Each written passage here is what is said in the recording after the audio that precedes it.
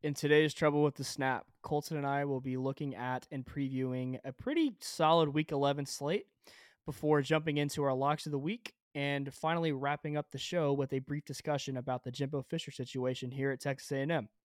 Let's roll the intro. Nick Saban, and in 2003, the Tigers captured the BCS.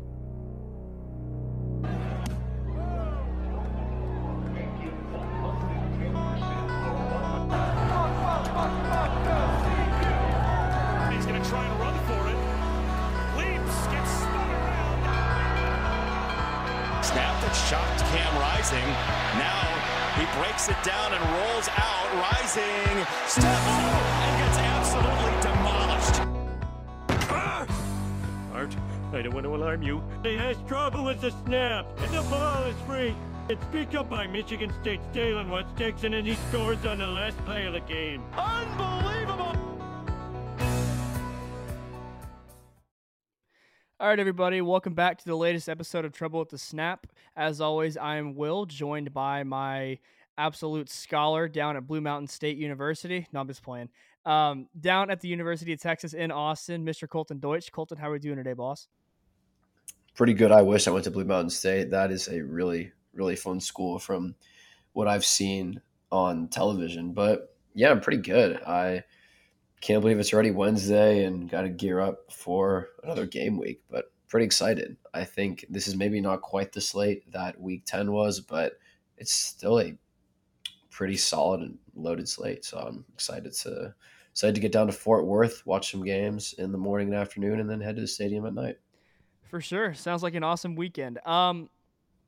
Man, I feel like I say this every show and I'm like a broken record, but it's already crazy just to even think that we're at week 11.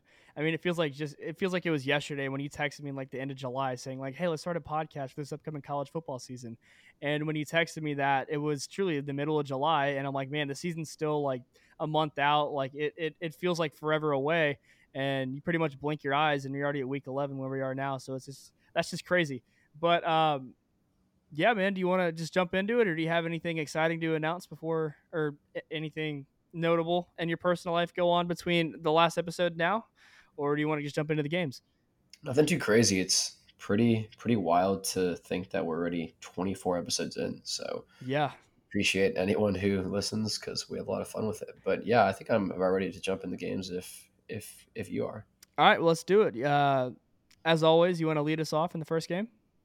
Sure, let's start off with a huge Big Ten East matchup here. You have undefeated Michigan goes on the road to Happy Valley to face the one-loss Penn State Nittany Lions. Kind of feels like one of those games that James Franklin really, really needs just simply because I think you got to give Franklin a lot of credit for winning the games that he's supposed to. A lot of schools and coaches cannot really say that, but he simply has not been able to really pull off wins in these big games, really just against Michigan and Ohio State. And here yet again, I think they're going to face a bit of a problem athletically. And I think Michigan is probably one of the few teams in the nation that can actually out-physical Penn State on the line of scrimmage. So I think Michigan will be able to do just enough to beat Penn State in a close one. I see this being probably in the mid-20s type of game, but I don't know if I can trust Drew Alari here in this spot yet, considering Penn State's already lack of real receiving threats. Yeah, no, I'm right there with you. Huge game, no questions asked. Any way you shape it, this game is massive. I also agree with what you were saying. This does feel like a surefire must-have kind of game for James Franklin. He's been able to get the Nittany Lions into contention of the Big Ten. It feels like year in and year out since he's taken that job several years ago. However, maybe it's just me, I don't know, but it feels like Ohio State and Michigan are just ever so slightly above Penn State in regards to how their seasons are going, where they are currently at the moment. However, with the win on Saturday against the number 3 team ranked, the number 3 ranked team in the country, that will certainly flip that on its head. As for this game, Michigan, as I just mentioned, coming in 9-0, they're going on the road. Especially going to Happy Valley, going to Beaver Stadium down in Penn State. As we all know, it will be absolutely electric. Beaver Stadium, I believe, is already one of the top 5 largest capacity stadiums in the country. So we all know there will not be an empty seat in that stadium whatsoever come Saturday. So as for Michigan, this will be very fun to see just how they are able to handle this test. Um, quite honestly, I truly think that this will be their biggest test of the season going forward. I know that you can easily point to the Ohio State game to close out the season, but one, that game's at home, and you know, with them going on the road, taking on a really tough team in such a hostile environment. If Michigan is able to get past this game, then I think they will be pretty much set in regards to the CFP. I feel like they could even drop like a close game to Ohio State to close out the season and still probably make it, just because the resume is that strong and other contributing factors like that. But all in all, for this game, I'm really excited for it, and I'm with you on that one as well. I think that this game will probably be like a mid-20s kind of score, low to mid-20s. Um, as for my preview, or as for my pick in this game, I will probably still roll with the Wolverines just because of their physicality entirely as a team. And, I just think JJ McCarthy is that much better of a quarterback than Drew Alar um, up to this point in the season. All right, now moving on. I'm going to take a trip south here for a little bit. The next game I'm looking at is Alabama at Kentucky. So, as we know, Bama clearly got the much needed win against arch rival LSU last weekend in a pretty resounding way, pretty resounding fashion.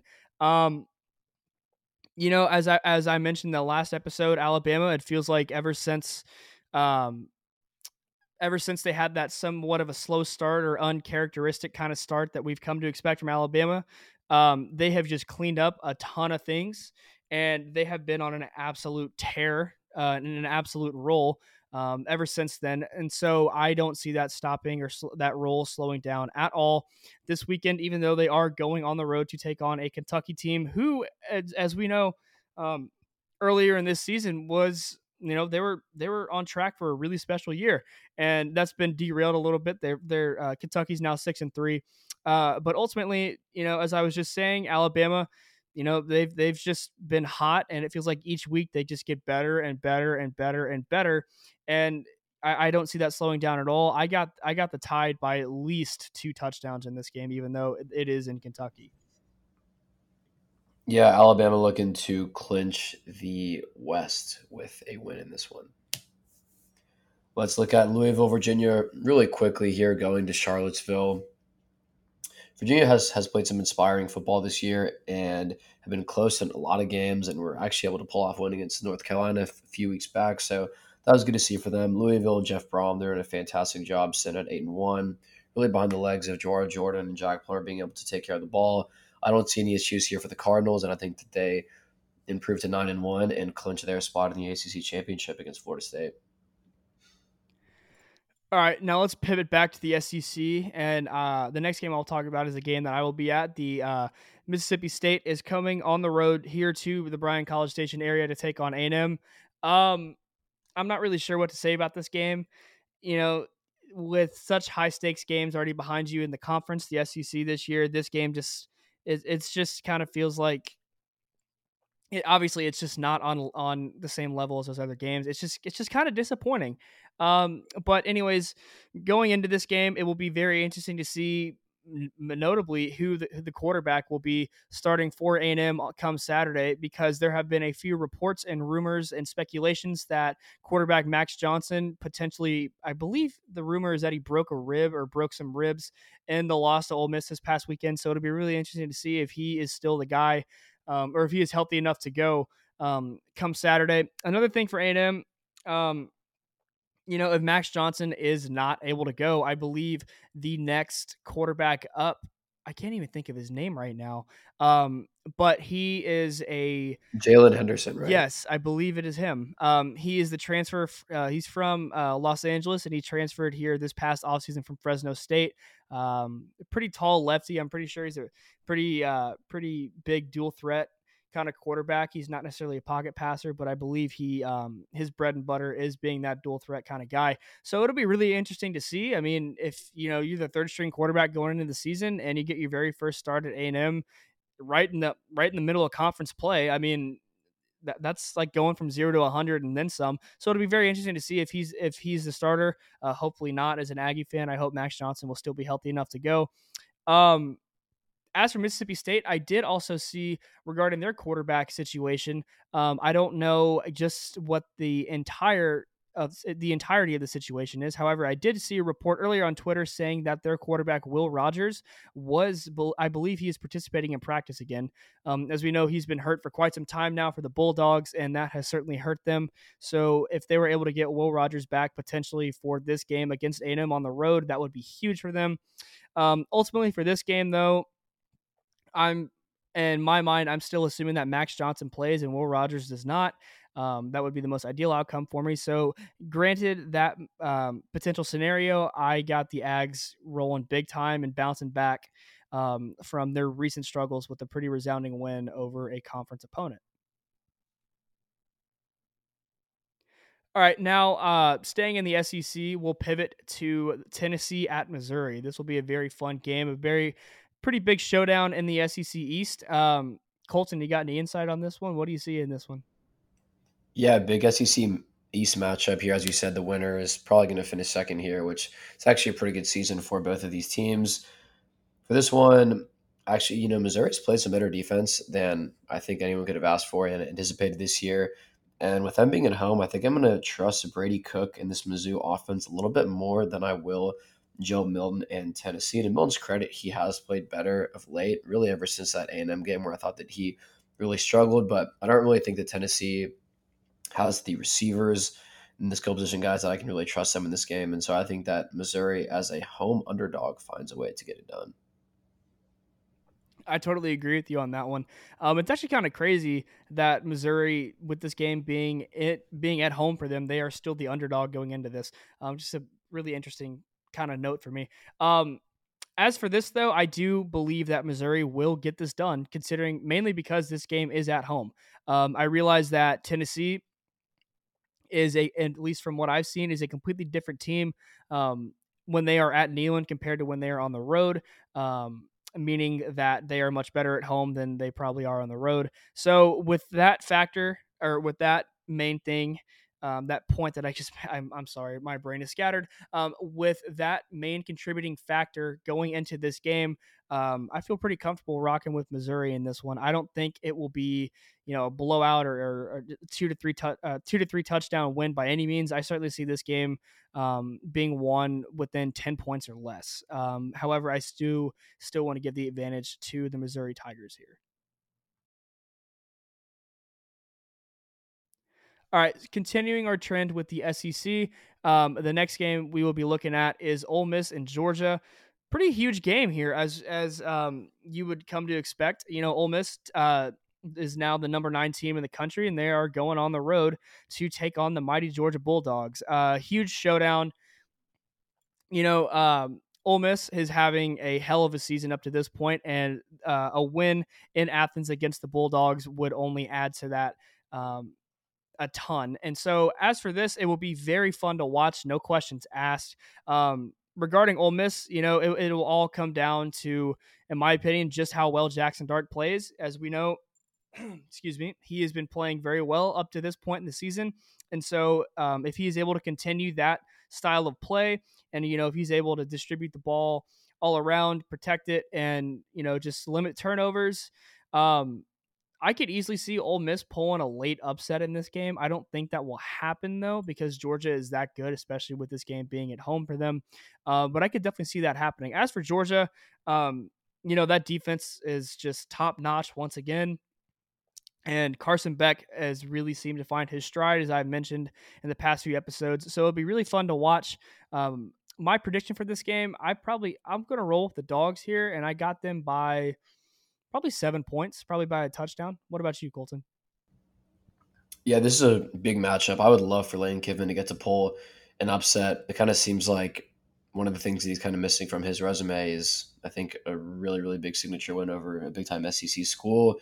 This would certainly fit the bill there, but I don't know. I'm with you. I like what I've seen from Jackson Dart, Quinton Judkins. Trey Harris has just been a complete revelation for that offense, but I really just think that Georgia is just way too talented and is going to be way too much for the Rebels. I think especially on both lines of scrimmage, it's going to be hard for Ole Miss to move the ball, and I think Georgia is going to win this game pretty comfortably. Let's look at the game. Albeit you have Texas goes on the road to Fort Worth to play TCU, 6:30 under the lights. Fort Worth typically is not that tough of a place to play, especially with TCU having a real down year after making the national championship game last year. And I expect that there'll be a lot of Longhorn fans in attendance here. One thing to watch for this game on both sides is who's going to start at quarterback. For TCU, they've been rolling with the freshman Josh Hoover, who has actually played fairly well in the absence of Chandler Morris, who's been injured. And it was seeming like Morris was going to be ready to go for this game. Sonny Dykes mentioned the other day that they're still planning on starting Josh Hoover, but we'll see if that's a little bit of trickery there by Sonny Dykes. Quinn Ewers has also been throwing and practicing this week, and I anticipate a decision to be made on whether he's going to start in probably the next day or so, and we'll see there. I do think that Ewers probably is going to be more ready for Iowa State. So in this game, I think Texas should not have that much trouble moving the ball unless Malik Murphy is turning the ball over like crazy, which is a real possibility. And so I don't know, if I was Texas, I think they're going to start Malik Murphy. I would have him on a pretty short leash, though. I think you have to have Arch Manning ready to go in this game because you cannot let your season go down the drain because of a bunch of stupid and careless turnovers. Defensively, I could see the Longhorns struggling a bit with this TCU passing attack, and they do have Amani Bailey, who's a very good back, but no one has really been able to punish Longhorns on the ground this year. But if Longhorns continue to struggle in zone coverage, I could see this game being a little bit closer than Longhorn fans would like. Ultimately, I do think Texas finds a way to win this game, but I don't think it'll be a blowout by any means. Jump into the Big Ten, Rutgers at Iowa. Jesus Christ. I mean, that's all we got. that's all I've got. Let's look at the Pac-12. USC goes to Eugene to play Oregon. This is a game where, I think I mentioned in the past few episodes, believe it or not, USC still has a chance at making the Pac-12 championship game. They have 2 conference losses. Oregon has 1. So the Trojans can find a way to pull this one off. They could be looking at a potential rematch with Washington, but I kind of see this not being as high scoring as USC Washington because I do think Oregon actually has a better defense than the Huskies. And I mean, I think Caleb Williams and USC will be able to put up some points, and obviously Bo Nix and Oregon is going to put up a lot of points on USC even without Alex Cringe. I'm sure this defense will still struggle a lot, so I see Oregon being able to get a few stops and winning this game by double digits. Yeah, I'm right there with you. Bo Nix has looked great up to this point in the season. Oregon still has that. They've only suffered that one loss to Washington on that game-winning field goal. Other than that, they have been outstanding in their other games, and I don't see this being any exception whatsoever. You got this game, especially at home, and you're welcoming a USC team who feels pretty defeated and kind of deflated up to this point in the year. They're 7-3. Just fired their defensive coordinator, things like that. So yeah, I can easily see Oregon winning this game in blowout fashion. I hope that's not the case because I would love to see like a high scoring shootout kind of game like that, because that's the true capability of both of these offenses. But at the end of the day, I just don't think that will happen. I think Oregon will certainly put up their fair share of points. And as Colton was saying, which I agree with as well, their defense, in my opinion, is better than Washington's. And I think that they will be able to limit Caleb Williams to, not many points on the board, or at least not as many as what Oregon will put up. So ultimately, I got Oregon and I got Oregon and the Ducks in this game by probably at least 2 touchdowns, if not more. Either way, I'm still really excited to watch this game, and I'm hoping that that this game could be a shootout, but I just don't see that happening. So get a little big time basketball rivalry here. You have Duke going to Chapel Hill to face the Tar Heels. This game probably would have been a lot more fun had Riley Leonard been able to stay healthy. And it's unfortunate because this Duke season kind of seemed like it ended whenever Riley Leonard got pretty dinged up there at the end of the Notre Dame game. So yeah, I'm sure Mike Elko will have a pretty good defensive game plan here in place for Drake May or Marion Hampton and those guys in Chapel Hill. But ultimately, without really any offensive threat from the Blue Devils, I don't see the Tar Heels having much trouble here. West Virginia goes to Norman. OU's looking to bounce back after 2 consecutive losses. I honestly would not be too shocked if the Mountaineers got it done here. I mean, OU's looked really shaky pretty much ever since Red River, and something about them seems a little off, especially offensively. But I think that OU finds a way to get back in the win column here and keep their Big 12 championship hopes alive. You also have Arizona going on the road to face University of Colorado Boulder. Boulder is pretty much going to have to win 2 of their last 3 if they want to make a bowl game. I do not see them winning this one. Their offense seems like a bit of a mess right now with the whole coordinator shuffle. Their O-line is still bad. They can't run the ball. Their defense is still bad. The Cats are playing some pretty good all-around football of late, and I see that continuing as the Wildcats get it done. So with that, I think that'll just about wrap up what we're looking at for week 11, but we do have to get into everyone's favorite segment, Locks of the Week. Will, since you have been on a hot streak lately, do you want to kick us off? Absolutely. So I'm looking at 2 games this week, of course, like always. The first game that I'm looking at is the Tennessee at Missouri, and as we mentioned just a moment ago, Missouri in this game, even though it is a home game for the Tigers, they are still plus 1.5. They are not the favorites. It's kind of odd to have a home underdog like this, but I understand. So my first lock of the week will be Missouri plus 1.5. As I mentioned in the game preview, this will be a really fun game to watch. And as I was mentioning just a moment ago, it feels like they can certainly be a different team on the road than they are at home, meaning that they perform a lot better at home, in my opinion, than they do on the road. So with that, I feel pretty confident in taking Missouri plus 1.5 this week. The other game that I am looking at, I know that Colton is not going to be a big fan of this, is the Texas at TCU game, with TCU being plus 10. I know that I personally didn't give a preview or pick in this game or any analysis at all whatsoever just a moment ago.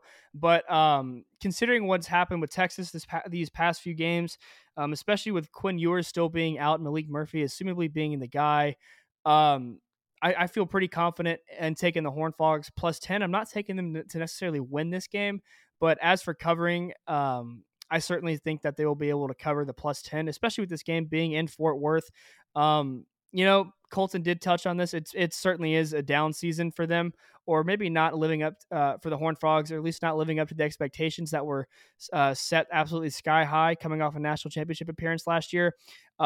So considering that they've had a bit of an up and down year, they could easily get back on track, or at least have a nice little feather in their cap with a potential win over the Longhorns this weekend. However, as I just said, I don't think that'll happen, but I certainly still think they will play well enough to cover the plus 10 that they have.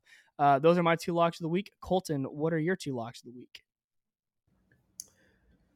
So my first lock of the week, we're going to take Washington minus 9.5 in in Rice-Eccles Stadium there, playing the Utah Utes. I think we've mentioned this for pretty much the whole year, but it's kind of a shame to see this Utah team without Cam Rising, because they're probably still in the playoff race if they haven't. They just don't really have much of an offense, regardless of how good Morgan Scalley has that defense playing there in Salt Lake. But overall, I think Washington is going to be able to put up enough points to win by 10 or more, simply because I don't think Utah's going to be able to score much, even if Washington has had their struggles defensively. The other game I'm looking at, if you can still get it at 2.5, I found this on Bet Online, but Oklahoma State, who is right there at Texas in a pole position, and I think actually in a better spot due to their schedule to make the Big 12 championship game. They are minus 2.5 going to Orlando to face UCF.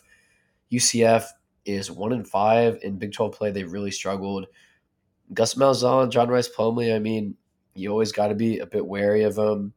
But I don't know. I mean, I know Oklahoma State, they have struggled a bit to stop the run, even OU ran on them, and they don't have much of a run game themselves. But I don't know. I think Oklahoma State is going to find a way to win this game, and I think by at least 3 points, which is going to make that my lock of the week. I love what I've seen from Ollie Gordon and Alan Bowman. And yeah, I think Oklahoma State is going to have a pretty good chance to walk into Arlington 10-2 if they can take care of business. So I think that I think this is the week where we get back to going 2 for 2.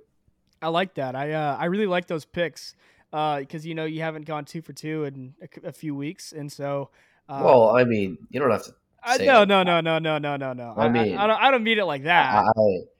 I mean, I think I was kind of getting screwed over by Deion Sanders, who I like Deion Sanders, so I don't understand why they have to backdoor cover me all the time. I don't mean it like that, Colton. I'm just saying I think this is the week that you personally get right back on track and start feeding families once again with these locks of the week. So I'm just letting you know. I like these picks a lot for you. I don't know. Well, there's a little bit of I don't know. There's a little bit, snarkiness in that tone, There's but no snarkiness whatsoever, I promise. I don't know. We'll see. See, guys, this is a problem. I mean, you let Will win a couple weeks, and all of a sudden, he goes through the roof. But you know what, So we'll Colton? I see. think it's a fair exchange considering that you dominate the draft section of this show. I think it's fair that I dominate at least one section, and that just happens to be locks of the week so far. Very fair. Very fair. Okay. All right. So I realize that we are completely hauling ass for this show.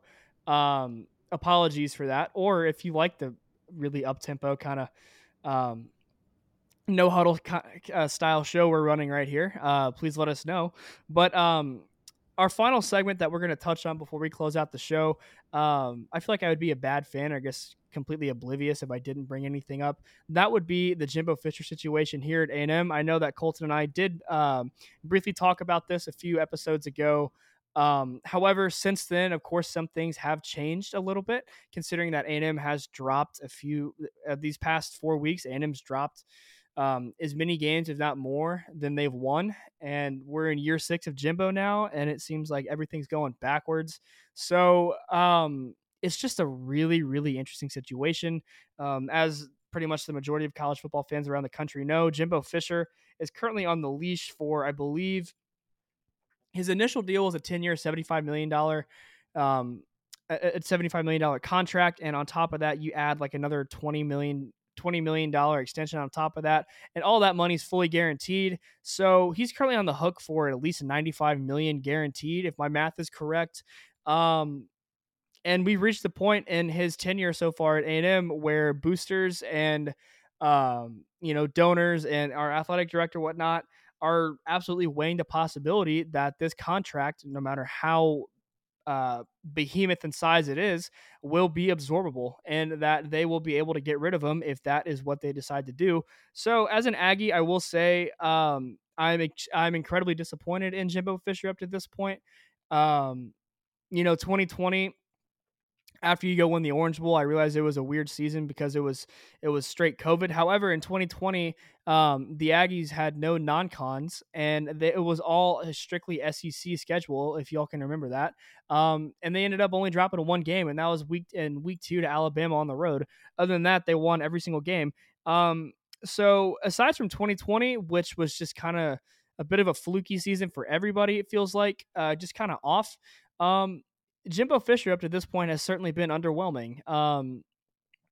Just to put it bluntly, it's just not really been fun to watch. I mean, of course, he's been able to recruit incredibly well, as we all know. But the problem is that recruits, no matter how good they may be or how good your recruiting class may be, you still have to have good coaches to win football games, regardless of how good your players are. And clearly, it feels like with A&M having one of the most talented rosters in the SEC, if not the entire country, for them to be in the position they are in right now, and the way that they finished last year, it's just inexcusable at this point. I mean, I feel like if you gave this type of talent to someone, give it to someone like Kirby Smart or Nick Saban, they will undoubtedly go undefeated and probably win the national championship with just how much talent would be on that roster.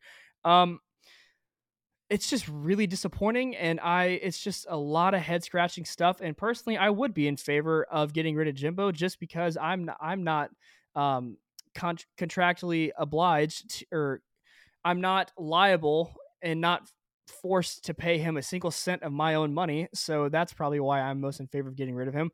But yeah, it's just I feel like I'm going on a rant and a bit of a tangent here. Colton, do you have any thoughts on this situation? Do you have any input? Well, undoubtedly, one of my favorite Jimbo Fisher moments was when he was leaving Florida State, and you could see in his front yard he The threw the Christmas Christmas tree tree. out, and I'm Yep. sure there was some sort of lawnmower out there too. I mean, who knows? But I mean, I still just think it's going to be tough to. I know A&M has a lot of money, but that's a huge financial commitment. But you do have to bite the bullet at some point, and I think at this point it is pretty clear that that things are not really going to go the way that A&M wants it to. One thing I think is interesting what A&M could potentially have to weigh is I mean, obviously NIL plays a role in recruiting these days, but a lot of guys go to schools, and coaching relationships are a big part of that. And obviously A&M signed the highest rated recruiting class of all time in 2022, and you go into next year, 2024, and it's a fairly manageable schedule, much easier than one that A&M has had in the past. And a lot of those guys are going to be juniors, so I guess one thing A&M could potentially have to be weighing is, are you going to lose a lot of guys from that class if they lose, the coach that they committed to and signed to? I think that's one thing that they have to weigh. And simply, can they make the financial commitment to do that? Because not only do you have to fire Jimbo Fisher and all of his assistant coaches, then you also have to pony up and get a new coach who I'm sure is going to be a big name who would probably demand not the same type of contract, but you're still going to be paying them a lot of money as well. So curious to see how it plays out. My thinking, obviously, you're more in tune with it than me, is like if A&M finishes 5-7 or 6-6 is probably a possibility, but if they finish 7-5, just what I think is that he'll probably be back next year. But obviously, you're more in tune with it than I am. Yeah. So, I think if I had to project A&M's final three games of the season, I think they win this Saturday against Mississippi State. Next week they have a pretty much a bit of a cupcake, I believe, against Abilene Christian, and then they finally close out the season on the road in Death Valley. So if you tally up all the wins and losses, whatnot, I believe that would put A&M at a 7-5 schedule. Plus, if you throw a bowl win in there, which you got to even see who would play in a bowl game like that, considering how low the stakes would be. Um, there's a potential you go 8-5, and you're still 3 games over 500. That's still better than your 5-7 record last year, no doubt. But considering that it is year 6 of Jimbo Fisher, I mean, I would trust a bag of fertilizer more than I would trust him to be my head coach right now. Um, I don't know. I could truly just sit here for hours and hours and talk about how disappointed I am. Just kind of missed opportunities. And it's not just like wins and losses that get me frustrated. It's like the little things that he does in games too that get really frustrating. I remember during earlier during the season, he for whatever reason, it felt like every single game, like through like the first 4 or 5 weeks, he would always take all 3 timeouts into the locker room with them and going into halftime, and it was just a really head scratching kind of coaching style. Because when I think back on those earlier games, there were certainly times where A&M could have easily kept their foot on the gas going into halftime and had a chance to put up at least a field goal, if not a touchdown, on some of those drives. But Jimbo decided to either kneel out the clock or just hand the ball off and just run the clock all the way down to 0. And said, "Hell with it, we'll get him in the second half." So that's really disappointing. The other thing he does too is just, I know that Bobby Petrino is the offensive coordinator, and he was brought in to hopefully revolutionize this offense. And to an extent, he has somewhat, but at the same time, it feels better than last year. But also the offense now just kind of feels pretty stagnant. The most glaring number that I brought up a few times in the last few episodes have been that A&M has completely struggled with second half touchdowns, except for last week where they had 3 of them against Ole Miss. So that's clearly the rare exception. I'm curious to see if that trend still continues or if they will go back to square one and not being able to punch it in the end zone in the second half. But just things like that. And as I said, we're in year 6 with this much talent on a roster. You would easily expect much different results. I get it. The SEC is without a doubt the most difficult conference to play football in America, regardless. I feel like you can argue with the wall on that one. It's just the truth. I feel like, at least it is to me. And I'm not using that as a crutch to defend him by any means, but when you have that much money to your name and a guaranteed contract, you're probably expected to have better results than what you've put up the past few seasons. And the most glaring stat that I keep seeing too is that through 6 seasons, Kevin Sumlin has like 3 more wins and 3 less losses than Jimbo on his overall coaching record at A&M. So that is pretty jarring, and just completely eye-opening if you ask me, because Kevin Sumlin, compared to Jimbo Fisher, he was like Dollar General compared to like an actual grocery store. What I mean by that is, he gave you the exact same products. In this case, maybe even a little bit of a better product for a quarter of the price. And so, um, it's just crazy because all the excitement that came out with the Jimbo hire and him actually leaving Florida State for A&M when this first happened, when you and I were still in high school, I was just over the moon with excitement of this hire. And clearly, up to this point, all we have so far is just an Orange Bowl trophy, and that is just about it. Um, yeah, I'm disappointed to say the least. If you can't tell. Yeah, I mean, I think the longer that you keep him, the worse it's going to get. And you mentioned he's obviously a very good recruiter, but I don't think that he does a good job managing or building a roster. You'd see this for Texas under Tom Herman, where you sign a top 3 class, but 6-year top 7 recruits are defensive backs, and you're just having major holes at a couple key positions, and that's what A&M is really facing right now. I mean, it's obviously great to have 9 5-star defensive linemen, but why do you have that and then have your secondary is terrible and your O line is a complete mess? And I don't think it's a coincidence that every single year your starting quarterback gets hurt. I mean, this has gone back to Florida State. I remember when he had DeAndre Francois. I'm pretty sure it's still on YouTube. There's a highlight reel of just DeAndre Francois getting lit up for an entire season. I've seen it. No, I remember that highlight reel. Um, the thing too with Jimbo is that at least come this past offseason or 2 off seasons ago, our O line since 2020 has just been abysmal. I don't even want to talk about how bad they've been. And Jimbo's excuse is always like, "Oh, we'll look into the portal. We'll look into the portal. We're gonna hit the portal hard. Portal this, portal that." Well, clearly he didn't hit the portal hard enough, or if he did, he certainly didn't hit the right spots hard enough, right position groups. Because there are still, that's the thing with this A&M team is that the positions that are good, like they're really good. And the positions that are your weaknesses on the team are completely just awful. And so I guess what I'm saying by that is what's good is really good and what's bad is god awful. And so there's no like in between. It's not like they're like, oh, you have a good game here and kind of a bad game there. You're either on one end of the spectrum or the other. There's no in between with that.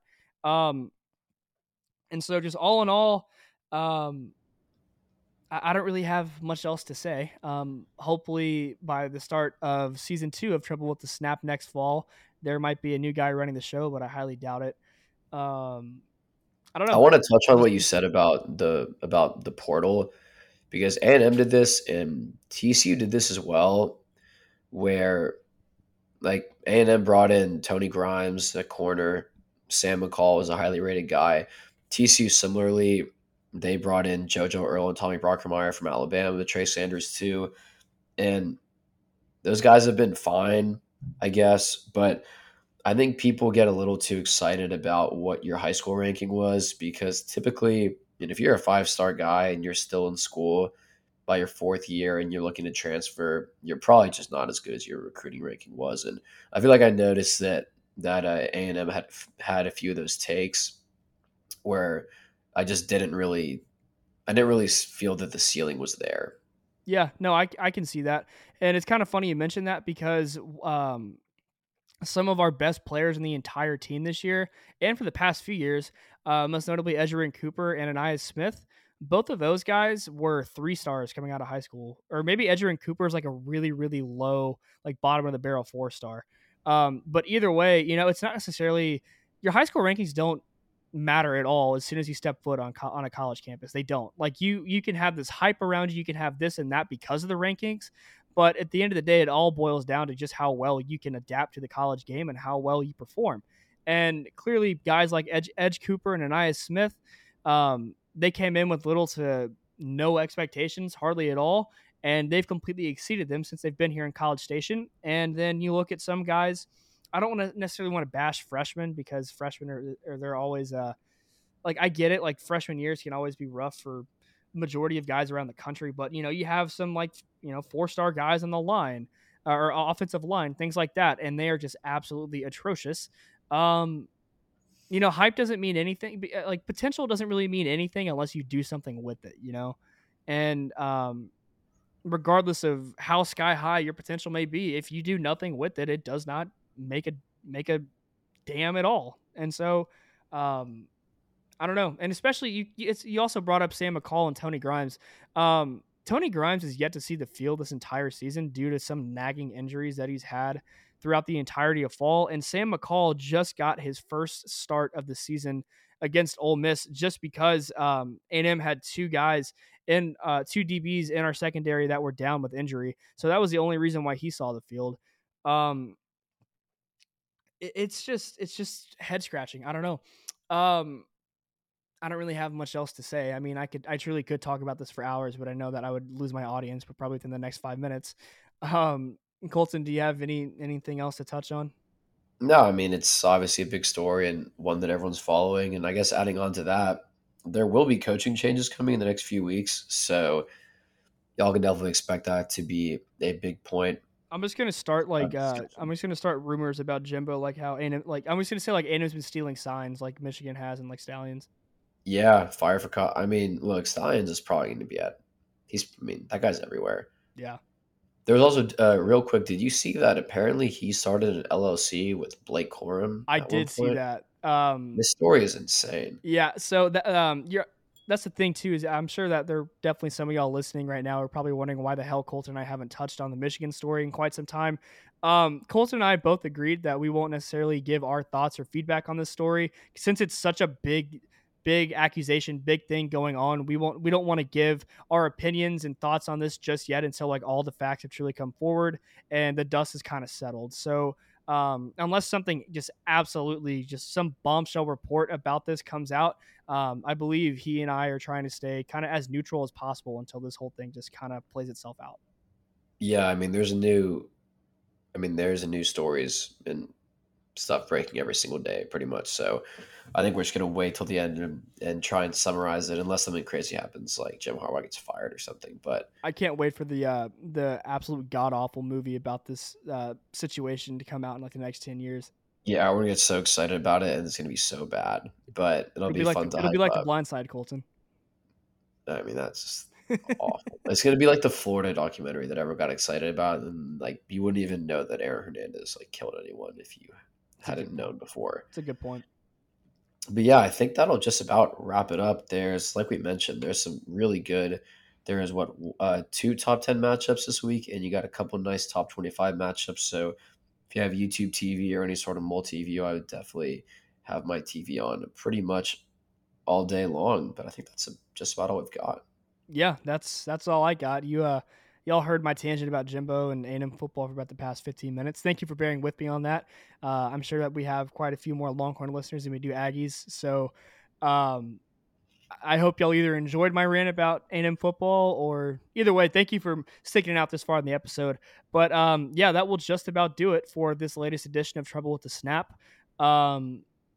Thank you all very much for listening to not just my rant, but just everything up to this point in the episode. And thank you for, if you are a continuing listener, thank you very much for coming back and joining us every week. We really do appreciate it. It means a lot to us. But with that being said, we hope you enjoyed, and we will talk to y'all next week for our recap of week 11. Thank y'all.